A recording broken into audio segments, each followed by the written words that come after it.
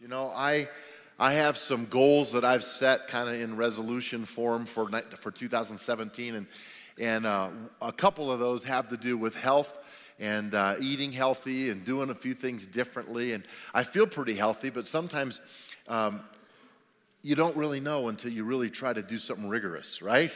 And so I'm working at it. But I know this: being healthy takes work. It takes time. It might even take a little extra money to eat right.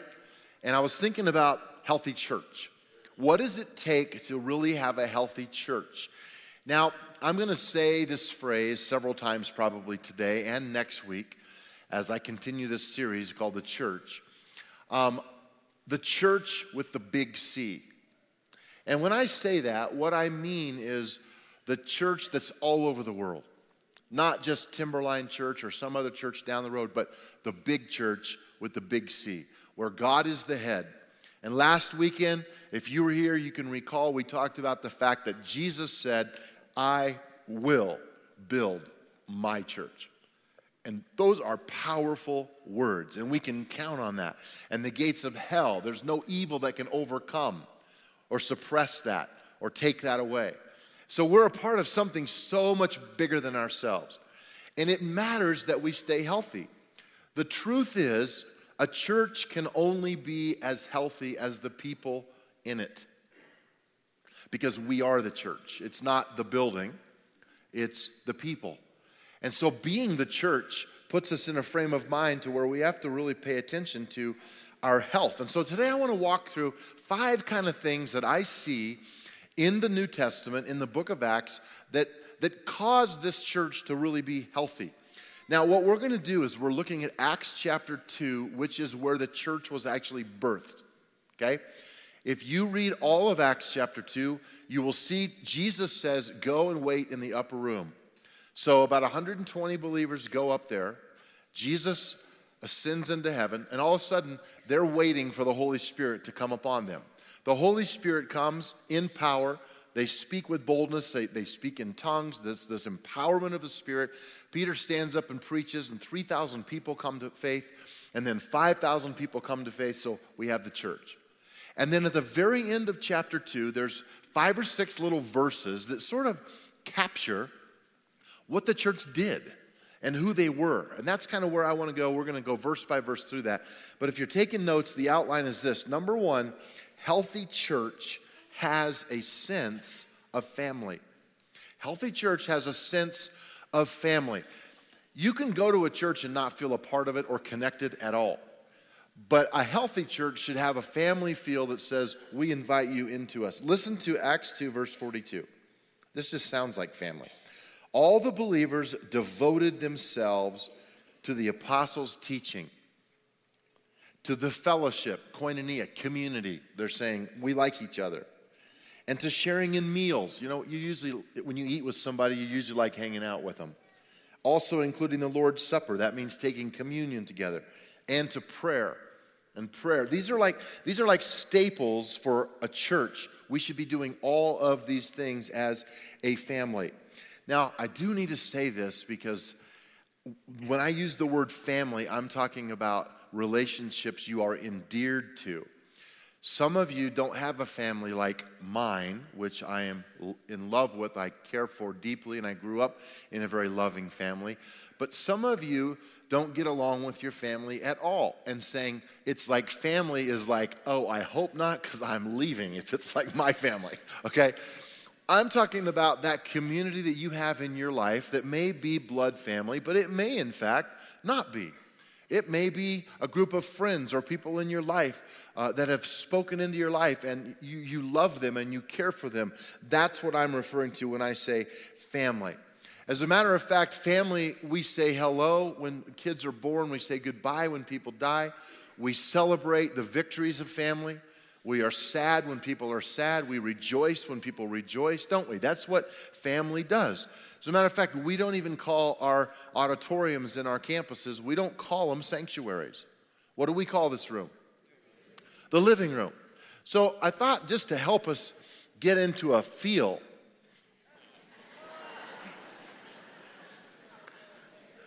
I would just slip on this robe Now, this really is my robe, if I can get it on.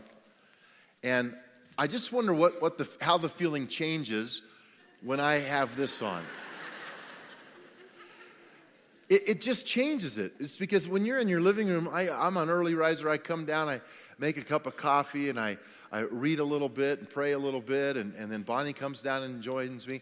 And there's no posing when you're family. There's no presenting. I don't stand up when she comes down the stairs and say, "Look at me." No, as a matter of fact, ladies, if you knew you weren't going to go anywhere till noon, would you just not even put on makeup? Yeah. And I'm not opposed to makeup, but the point I'm making is when you go and present yourself somewhere, it's a different feeling than the vulnerability that we have in the living room, and we trust whoever's there because we're at home. So we can we can have harder conversations. I'm not leaving this on any longer. We can have hard conversations. We can be vulnerable. We can trust. We can cry. We can laugh. We can pray. That's why I like calling this our living room, is because I realize we can't be family in the sense of my personal family. I'm so close to them because I've had years with them and time and daily times with them. But I know this. I know that as we journey together, we make decisions corporately as a church, and we go out to change the world. That's the family of God doing that. I am deeply connected to you spiritually. You are deeply connected to me and us to each other, even if we haven't personally met, because we are the family of God. We are called his sons and his daughters. And it makes sense that we have that comfort level in here as we talk about this today. So number 2, healthy church has a sense of awe.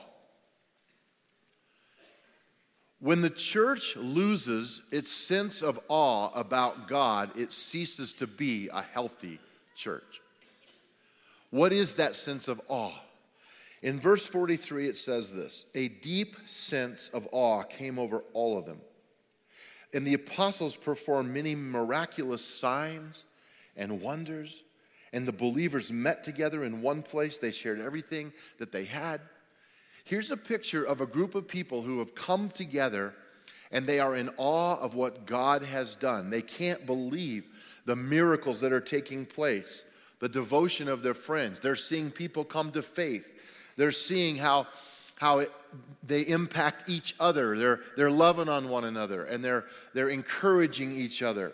You know, I never want us as a church to lose the wonder and the awe that God loves us, and that God has a plan for us, and that we are his bride on the earth. If you were here last weekend, you can't say, I love God, but I don't really like the church, because we are called his bride. And to love God means you love the bride, and you're a part of a church family. And what does that mean? It means that together we are better than we are separate. Number 3, healthy church reflects generosity. Now, this is just something that happens sometimes with intentionality, but sometimes maybe not. Generosity comes because the Spirit of God is within us. Now, there's a very unique verse here in 45 that I'm going to read, and I want to talk about it in a minute. It says that they sold their property and possessions and shared the money with those in need. Now, remember, this was not a mandate. And it's not something we are asked to do, bring in your deeds, go sell everything and let's put the money in a pot. That's probably unlikely and not even supposed to happen. Why did they do this? They did this because they wanted to. Some people were so compelled and so in love with God and the people of the church that they said, your need is just as important as mine.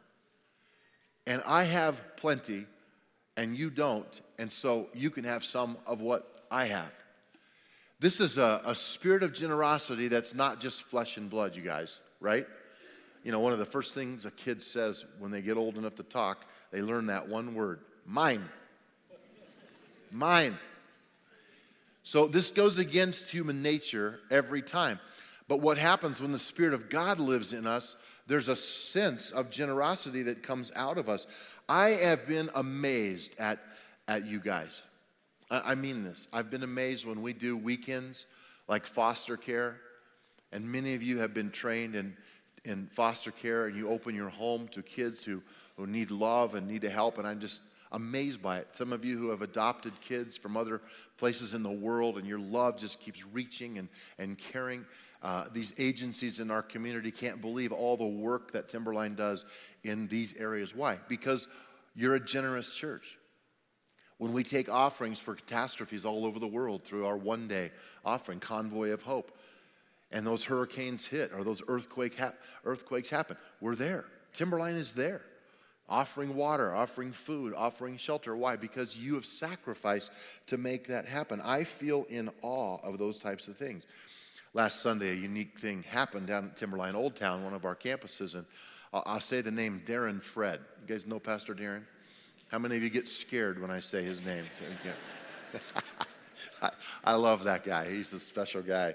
He's the campus pastor at Timberline Old Town down on Mason. And he said after church last Sunday, he just kind of made this statement. He said, hey, anybody that wants to go eat, let's go to the same place, pay for our own, but let's just eat together, those that want to. So he had quite a few people that wanted to, and there was a homeless guy who was sitting out around the corner there who comes occasionally, and he was sitting on the floor, and a lady went over to him and said, some of us are going to lunch today. I'd love to buy your lunch if you could go with us. And he said that he would like to go. And then she came and told Pastor Darren, I'm paying for that gentleman lunch, but I'm not able to go. So here's the money, and he's going with you. And so her name is Barbara. I talked to her about this sweet lady. And so he did. He went with them, and they walked into the restaurant, quite a few of them.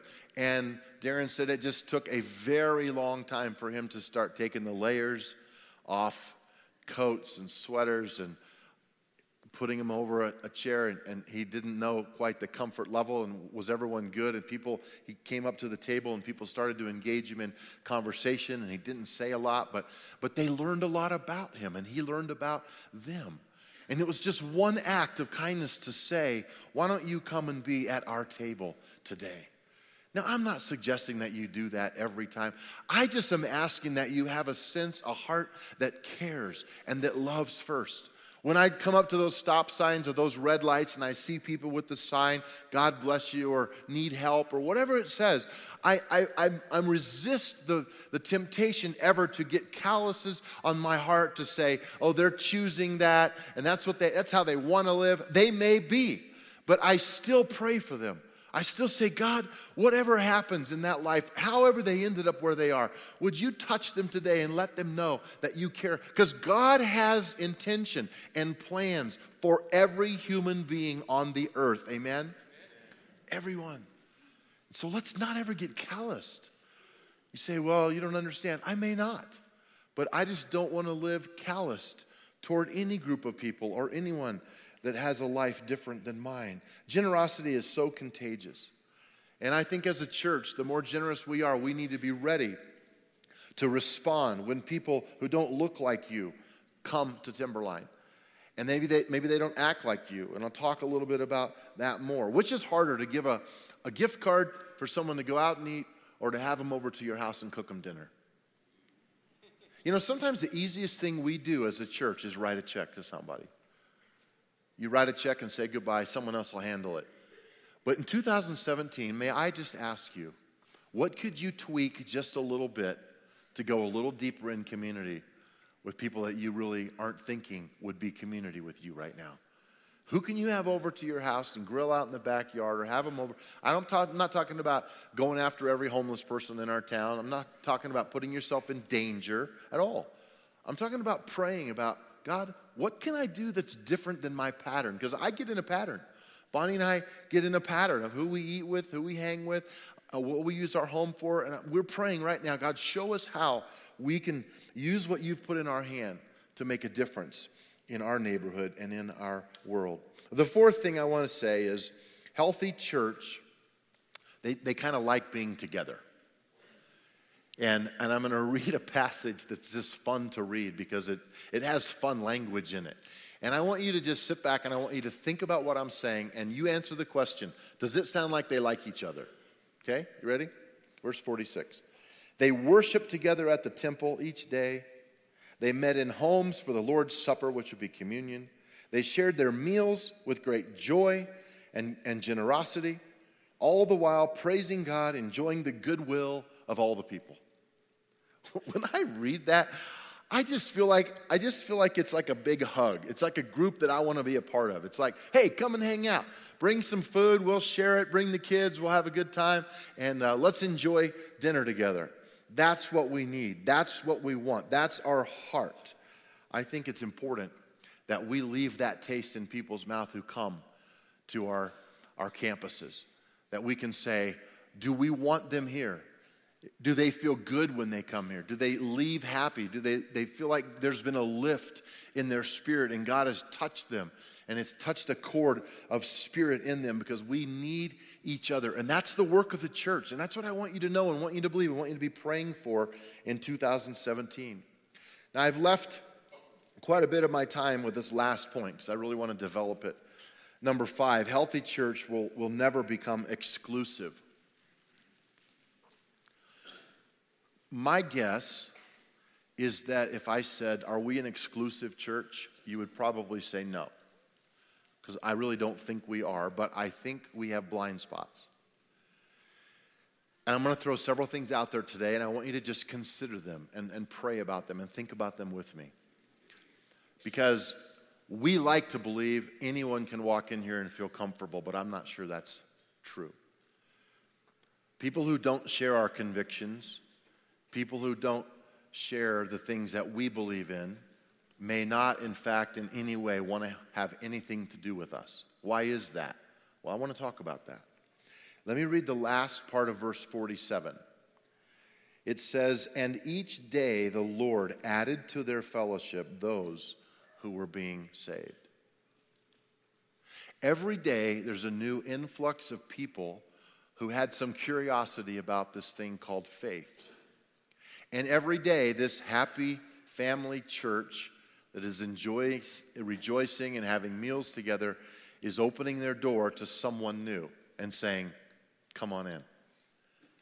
See, the fear I have is if we're not careful, we become a club. And it's a club of similar-minded people who kind of do the same general thing and believe the same general thing. And we lose our ability to be salt and light with those who don't share our convictions. This is a great story. Out in the parking lot, Joe Ybarra on our facilities team, great guy, saw a couple middle school students and a high school kid skateboarding out there. And they go up on the curbs and sometimes the rails that we have, and it scratches the paint and all this stuff. And Joe said, J-Matt was walking by. J-Matt, his name is Justin Matthews. He's our middle school pastor. Awesome guy. And Joe said, this looks like your world out there. You need to go talk to these kids. So J-Matt said, I'd love to. He goes strolling out there. And when they saw him coming, they started scurrying around, gathering all their stuff and headphones going in the bag. And when he got to them, he said, how's it going, guys? And they said, we're just leaving, And he said, that's a bummer. I have about 20 minutes here. I came out to see if you'd let me skate with you a little bit. And they were stunned because they just knew he was coming to say, you can't do this here. And so he said, no, let's skate. So they took everything back out and they're skating. And he's good at all this stuff, so he's doing tricks and they're learning from each other. About 20 minutes goes by and he stops and he says, man, all this made me thirsty. He said, we have a cafe in the church. Can I buy you guys something to drink? They said, really? He said, yeah. So come on in. So they're dragging their stuff over to the cafe. They're getting their drinks. And then Justin invites them to a youth group. And guess what? All 3 of them came. And all 3 are still coming. And one of them is in a small group. Why? Because someone said, we're glad you're here. We're glad you're here. This is a place we built with you in mind. Instead of, get off of this private property, you're messing up our curbing system. Now, there's some balances that we have to take care of our property, but guess what? People matter most. Amen? People matter most.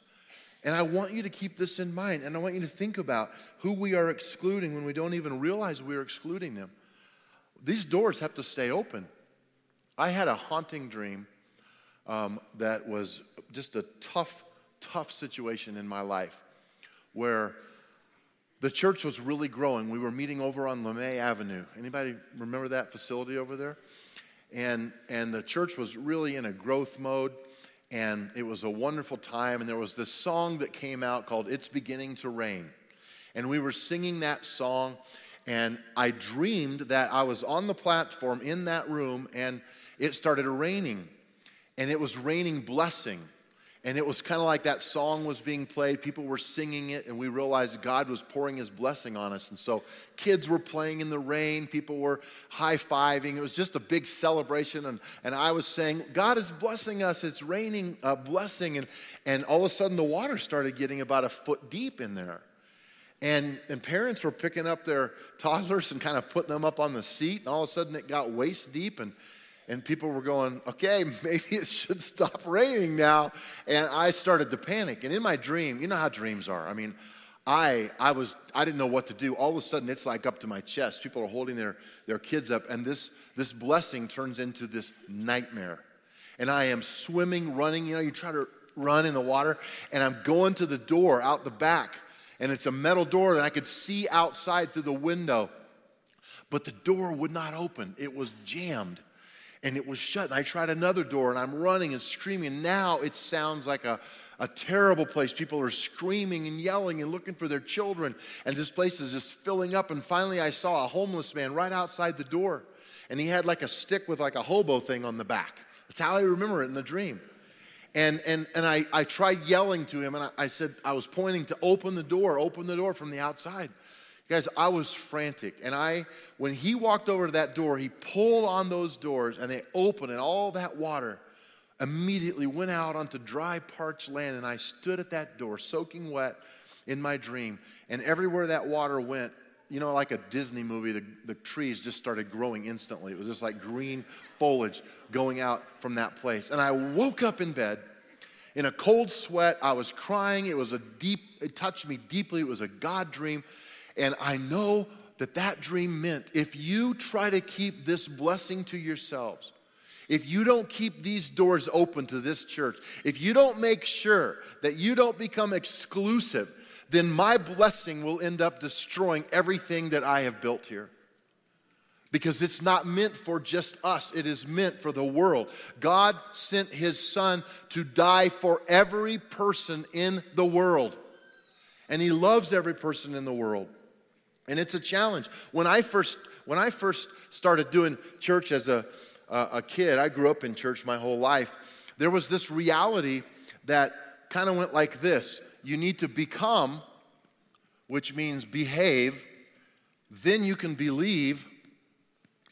And then if you believe, you can belong. And this was kind of the key to how it worked in church. Is you get your act straightened out, and then you can come to church and be a part of our club, right? And then we'll lead you to Christ, and you'll have the power, and you can belong with us. Well, I remember in the 60s, and I mentioned this last week, kind of that hippie movement, where all of a sudden pastors around the country started to realize you can't become until you believe. You can't change. You can't behave. You don't have any empowerment. And so they flipped this one. And all of a sudden people started saying, believe, become, belong. But now we're in a culture that's not even that anymore. Guess what word is on the top now? Belong. Belong. And here's why. Because if you don't belong, you really don't have a chance to believe or become. And so what's happened in our culture is we don't know how to do this very well. As Christians, it's awkward for us to be around people who do not share our values. And I'm praying a lot about this, and I hope I can say this in a way that you hear it from my heart, and I don't have it all figured out yet. But I really started asking the Lord, who will we welcome? Who are the people that are not here probably that we need to have a welcome mat for, that needs to be real, and we need to be authentic about our feelings? How about people transitioning out of prison who really need our help and our friendship in our community. Many people in Timberline have spent time in prison, and many of them have found the Lord there. Let me tell you something. The Holy Spirit works in jails. And there's a lot of people who come to faith, but I don't know where they can land in a safe place where they will be loved and not judged because of maybe the past scars in their life. Can you be trusted to sit next to someone like that and take them and buy them a cup of coffee and hear their story and journey with them? Maybe they have questions. How about a person who's an atheist and comes just because they're questioning their belief that there is no God? But maybe they're sarcastic, almost mean. Maybe they have an attitude or an edge about them. Isn't it easier to just say, well, what are you doing here then? We're people of faith. Don't bring your atheism and that attitude to us. It's easy to feel like rejecting someone like that is drawing a line in the sand of integrity, when in fact, that's not letting love live. That isn't what Jesus did with people who were lost and undone. What if someone comes in here who's really been hurt by another church and they've just given up on God and they've given up on church? Will we take the time to help restore that person? What about the people who have a different sexual orientation than us? This is a huge thing right now in our culture. Many of you have kids that have said, I'm gay. And as a church, we know our stance scripturally with what we believe about that lifestyle. The Bible's very clear about it. But you can't start by being mean and ugly. Let's start by saying, could we have a conversation? Could we talk? Could you feel the love of God before you feel our wrath? That's important. And it's not going to be easy. We get emails sometimes at our church saying, we're a lesbian couple, or we're gay, are we welcome at Timberline? And we always say, of course you're welcome. But we want to have a conversation and not do this through email. Could we meet with you? And sometimes they say yes, and sometimes we never hear back. But I know this. I know that it matters what our attitude is about loving people and caring for them and hearing their story before we pull out the judgment and start shooting everybody. It matters. And so this year, all this is going to be tested. What about that person that is a totally different view politically than you? They're on the opposite. Where our country is polarized right now. And no matter who you voted for, everybody is mad a little bit.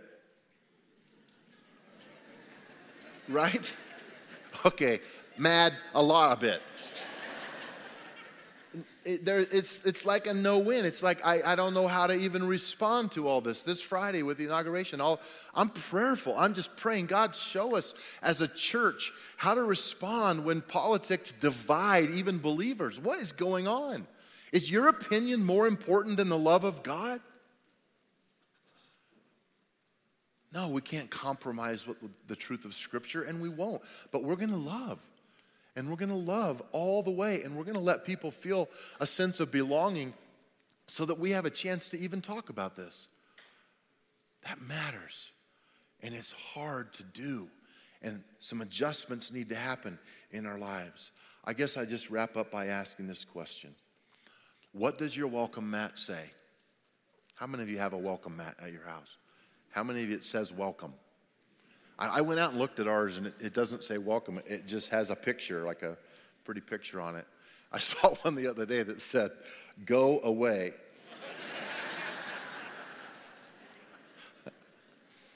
You know, without even realizing it, our attitude sometimes, our posture sometimes says go away.